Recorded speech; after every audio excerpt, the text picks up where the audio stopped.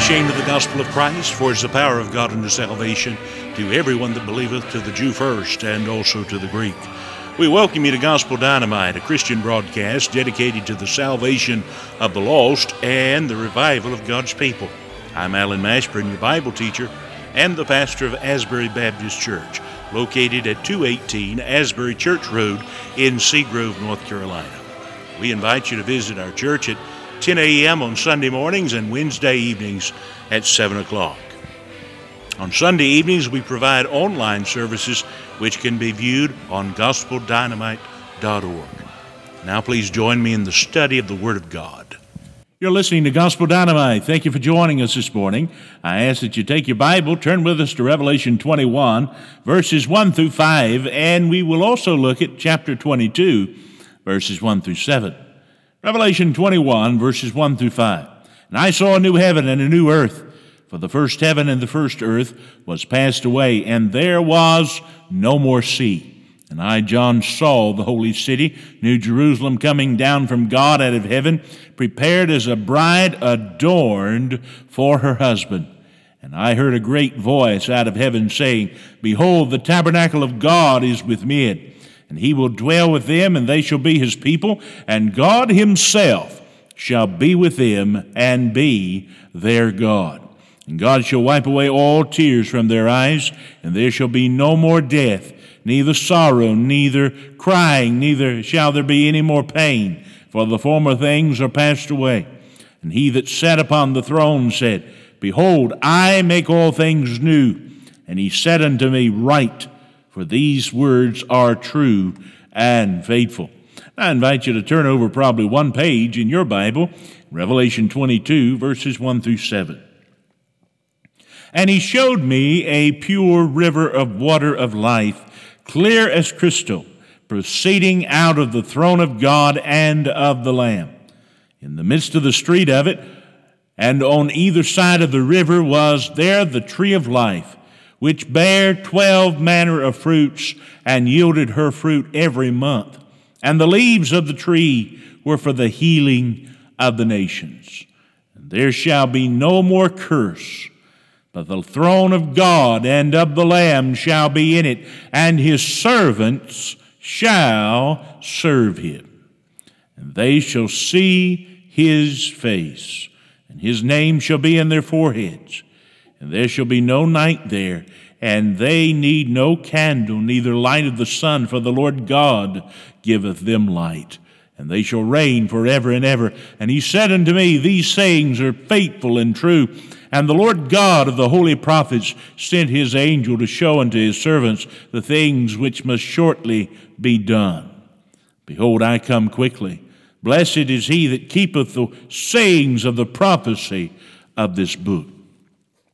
I speak to you today on the subject of heaven. Some call it heaven, but I call it home. Heaven is more than just a place. The Bible tells us in John chapter 14, verses 1 and 2, Jesus said, Let not your heart be troubled. Ye believe in God, believe also in me. In my Father's house are many mansions. If it were not so, I would have told you. I go to prepare a place for you. But my friends, heaven is more than just a place. Heaven is the home of Almighty God.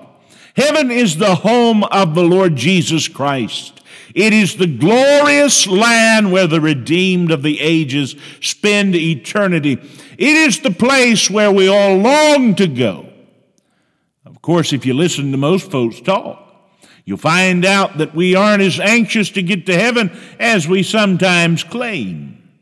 When sickness comes, we try everything we can to stay here as long as we can.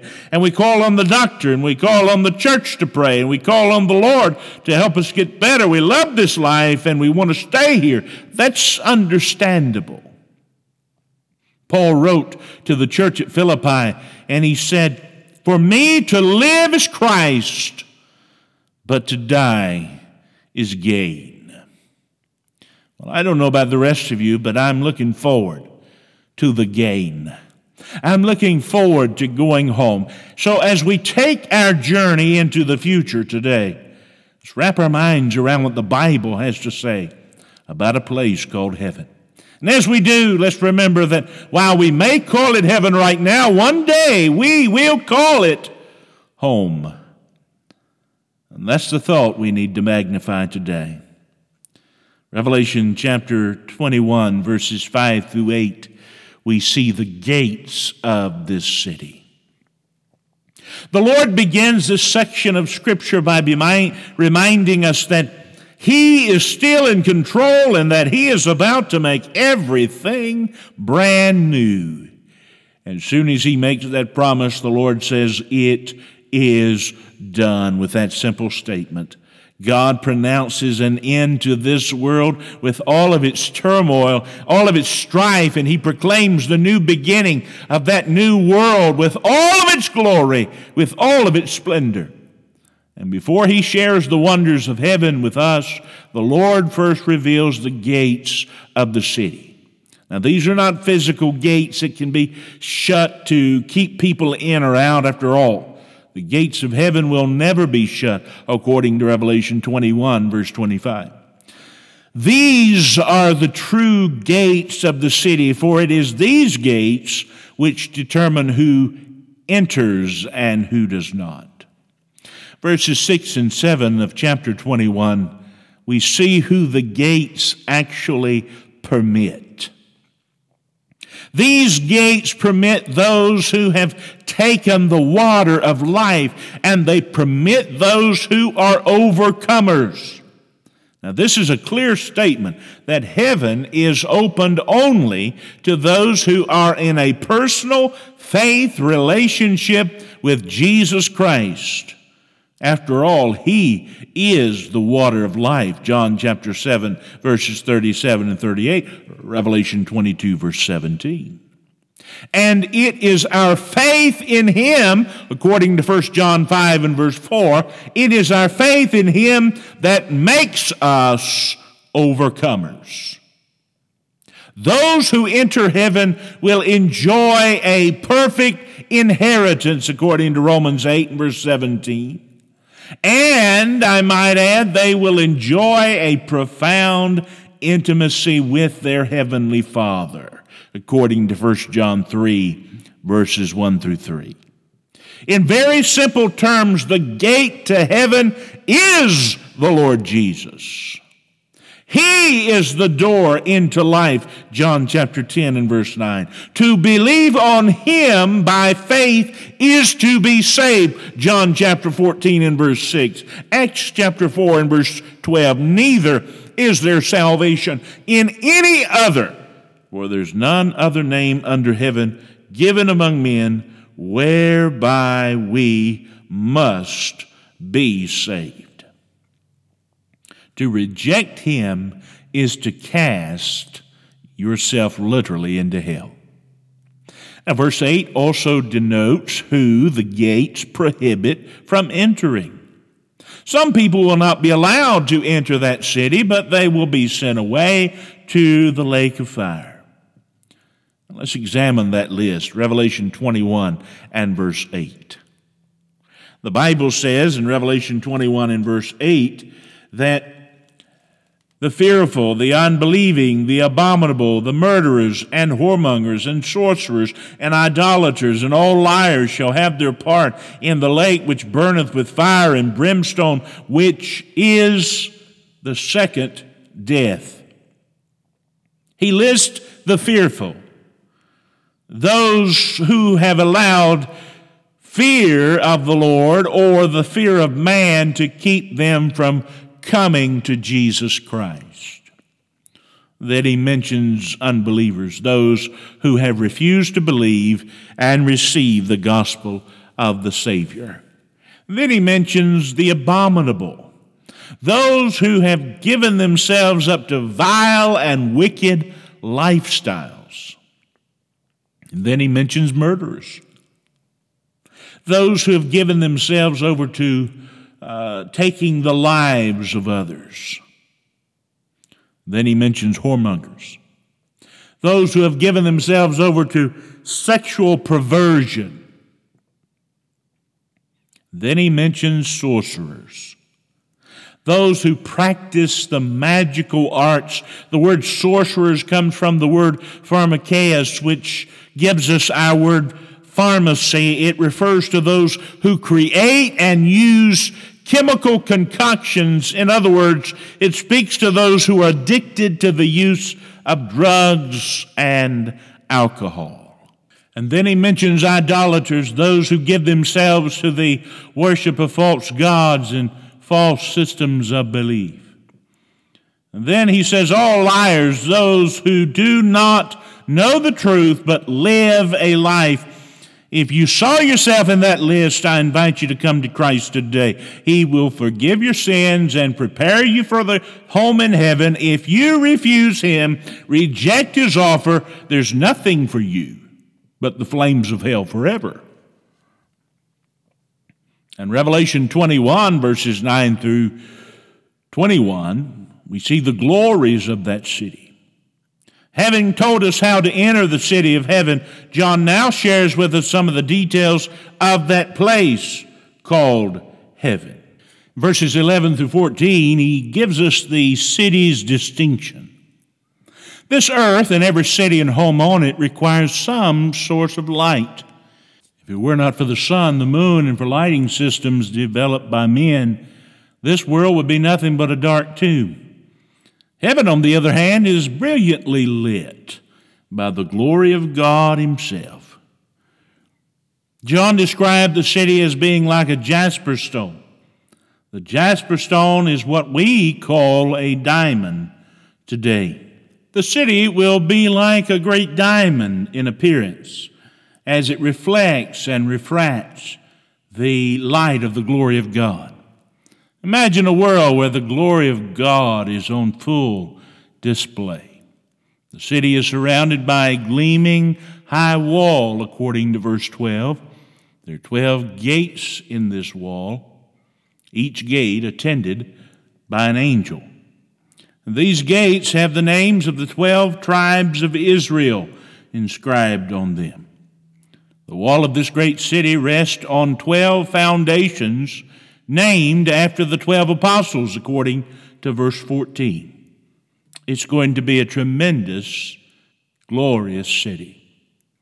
According to verse 15 through 17, we're given the city's dimensions. An angel having a golden reed comes to measure the city. A reed was about 10 feet in length, so this measuring would have taken quite a bit of time. We're told that the city is built like a square at the bottom, and it's of equal lengths on all sides. We're also told that this city measures 12,000 furlongs on each side, and that it's as tall as it is wide and long. 12,000 furlongs translates to about 1,400 miles. Now, this city is astounding in size. If one edge was placed on the Atlantic Ocean, the opposite edge would sit near Denver, Colorado. If the northern edge of the city sat on the Canadian border, the other edge would sit somewhere around Miami, Florida.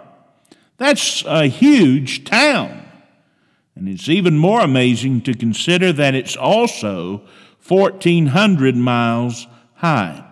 This city is surrounded by a wall that measures 144 cubits in verse 17. That equates to 216 feet high. Now, this could refer to the height, or it could also refer to the thickness of the wall. Imagine a city where there's room for everyone, room for all, where there are no ghettos, no mean streets, no wrong side of town. Imagine a city of absolute beauty and sinless perfection. If you can imagine that, then you can imagine your future home. Verses 18 through 21, we see the city's design.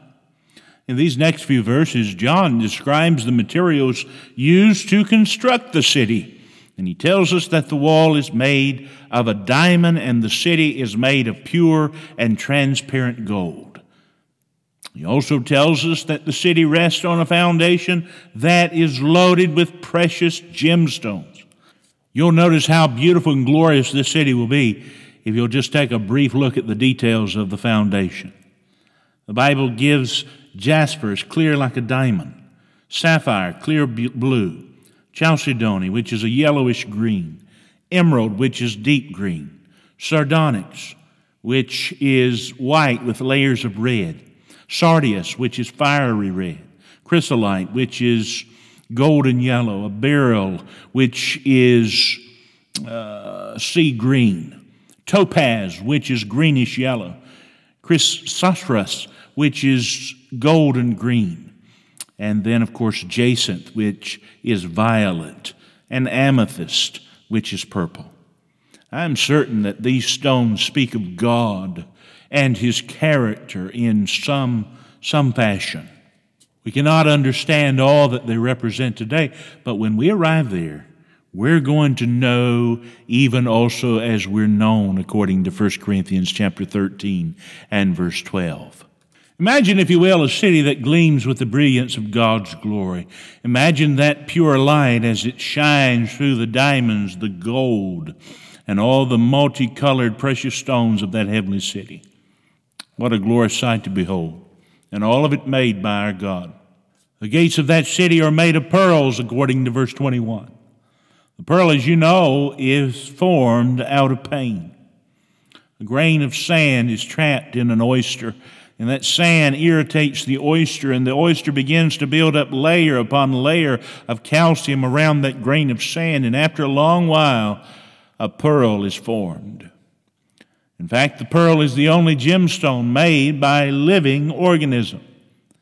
The pearl is the oyster's answer to its pain. Those gates will remind us that while salvation and the heaven it provides are completely free, neither one of them were cheap. Everything we have was born out of the pain of our Savior on the cross of Calvary. And every time we enter that city, we're going to be reminded of the price that He paid to redeem our souls. Heaven is our Lord's answer to the pain of His cross. Even the street of heaven will be glorious to behold. We'll walk about on a street that's paved with the purest of gold, and what a city awaits the redeemed when this life is over. But also I'd point to your attention that we have the guarantees of the city. As we move through these remaining verses, even more of the wonders of heaven are displayed for us to consider. These verses tell us some of the things that will be there and some of the things that will not be there. Let's consider the guarantees of the city. First, I'd point out to you the guarantee of new relationships. When we arrive in heaven, our relationship with God will be forever altered. According to chapter 21 and verse 22, there will be a new interaction. Today we worship the Lord in churches constructed by the hands of men. We're not allowed to approach Him because we're separated from Him by this flesh and by sin. We come before God through the agency of His Son, the Lord Jesus Christ, who is the only mediator between God and man, 1 Timothy 2 and verse 5. In that day, there'll be no need for churches, no need for temples, no need for mediators. We will have direct, face-to-face access with God Himself, according to Revelation 21 and verse 3. The Bible says, "And I heard a great voice out of heaven saying, Behold, the tabernacle of God is with men, and He will dwell with them, and they shall be His people. And God Himself shall be with them and be their God." In that day, there's going to be no need for anything that we have to exhibit down here because we're going to have direct face-to-face access with God Himself. What a day that'll be. But also, there's going to be a new intimacy, according to chapter 22, verses 3 and 4.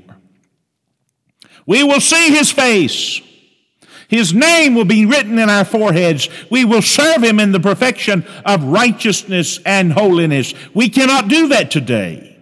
Too many things come between us and God, and too many things hinder our service to Him. Too many things destroy our intimacy with our Lord. None of those things will hinder us in glory, because we're going to enjoy a perfect intimacy with our Father, our Savior, and the Holy Spirit. But then I would also point out to you that we're going to have the guarantee of old relationships. Many times I get asked the question, does personality extend beyond the grave? Do those we love retain their personal characteristics in heaven? Will we know each other in heaven? The answer is always the same: yes, yes, and yes. 1 Corinthians chapter 13 and verse 12.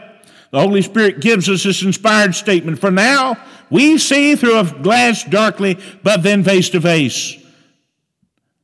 Now I know in part, but then shall I know, even also I am known. Will we know our loved ones in heaven? Absolutely. They will know us. But I'd also point out there's a guarantee of new realities. Not only will our relationship with the Lord be changed, so will many of the things that we've grown used to in this world. We've already commented on the thought of the glory of the city, but we're reminded that heaven will be filled with the glory of God also. The same God who stood in absolute darkness and said, "Let there be light," will fill our home with His brilliance and His glory. And think of those gates of the city. Those pearly gates will never be closed. The perfected people who live on the earth will come in and out of the New Jerusalem and bring with them the bounty produced by the new earth. Apparently, after the earth is replenished and sin is defeated, humans will inhabit the earth and will live as Adam and Eve did during the millennial kingdom, as they were intended to live. They'll produce children. They'll enjoy life in a perfect world. What an amazing time when men, angels, and glorified saints and the Godhead come together in that city. Think of the grandeur of that city. These verses, Revelation 22, verses 1 through 5, we read them at the beginning of our time together. These verses just give a glimpse of some of the few insights of that city. Revelation 22 and verse 1, the river. The Bible says it's a pure crystal river. It flows from God's throne. The throne is the source of life, and the river that flows from it symbolic of the kind of life it delivers. The heavenly city is a place of peace, prosperity, and pleasure. This river is filled with the water of life. It's symbolic of the unending flow of everlasting life given to all those who believed in Christ. Chapter 22 and verse 2, you see the tree of life. In the New Jerusalem, man will have access to the tree of life. When Adam sinned in Eden, he was removed from that place to prevent him from eating the fruit of the tree of life and thus living forever in his fallen condition. In heaven, access to the tree of life will be restored. And this amazing tree will yield its precious fruit each month of the year. It'll bear 12 types of fruit throughout the year. It reminds us that heaven will be a place of plenty. We're told that the leaves of this tree will be used for the healing of the nation. This doesn't mean that people in that day will get sick. As we see in Revelation 21, verse 4, sickness and disease they're all banished from heaven. The word translated healing here gives us our word therapeutic. Literally means service rendered to another. In other words, the leaves of the trees will serve to enhance our lives in eternity. They will make life more pleasant. Chapter 22 and verse 3, the curse is removed. There'll be no more curse. When man sinned, the ground was cursed, and man was forced to grow his food by the sweat of his brow. Part of that curse also involved the presence of weeds and thorns that would make man's job harder. And the curse brought sickness and violence and chaos and death to the world. In eternity, this curse is lifted, and the earth will be restored to the perfect state it was in before sin ever entered it. There'll be no more weeds, no thorns, no sickness, no violence, no war, no chaos, no death in that world. In chapter 22 and verse 5, the night is banished. The darkness that haunts this world will be banished all over. There'll be no more dark hours when the prince of darkness can do his wicked deeds. But in chapter 21 and verse 27, there's also the guarantee of a new righteousness. You see, in that perfect world, there'll be nothing that can defile it because it will not be allowed inside the gates. There'll be no sin. There'll be no Satan. There'll be no sinners. Only those who have been washed in the blood of Jesus Christ and justified by the God of heaven will be allowed in that city. And that truth right there makes heaven worth going to. I wish I had the adjectives. I wish I had the verbs. I wish I had the adequate language to describe the place called heaven and give it the description it deserves. Sadly, I don't possess that vocabulary. I don't possess that intelligence or the insight to do that. But from what I've read about that place, it sounds like a place I want to spend eternity. How about you? You can if you know Christ. You have to trust Jesus Christ. And if you've never trusted Christ, your Savior, come to Him now. Come to Him today and be made ready for heaven. If you know Him, come to Him and thank Him for what He's got given to you here and what He's got waiting for you over there. Come to Him and renew your commitment to live for Christ until He comes and takes you home. Some years ago, Squire Parsons wrote the song, "Somewhere beyond the grave there's a land where Jesus went to prepare by His own hand, and for the grace He saved, there's a resting place. In a few more days it'll be mine." I've got good news for you. When heaven comes into view, one glimpse and you'll know the best is yet to come. Some call it heaven, I call it home. Some call it dreaming, let me dream on. Some call it paradise, somewhere beyond the skies. Some call it heaven, but I call it home. Is it your home? It can be if you've accepted Christ as your Savior. Let's pray. Thank you for listening to our broadcast today. We trust it's been a blessing. Trust you'll have a great week in the Lord. Log on to our website, gospeldynamite.org, and let us know if you've accepted Christ or this message has helped you. God bless you, and we trust you have a great day in the Lord.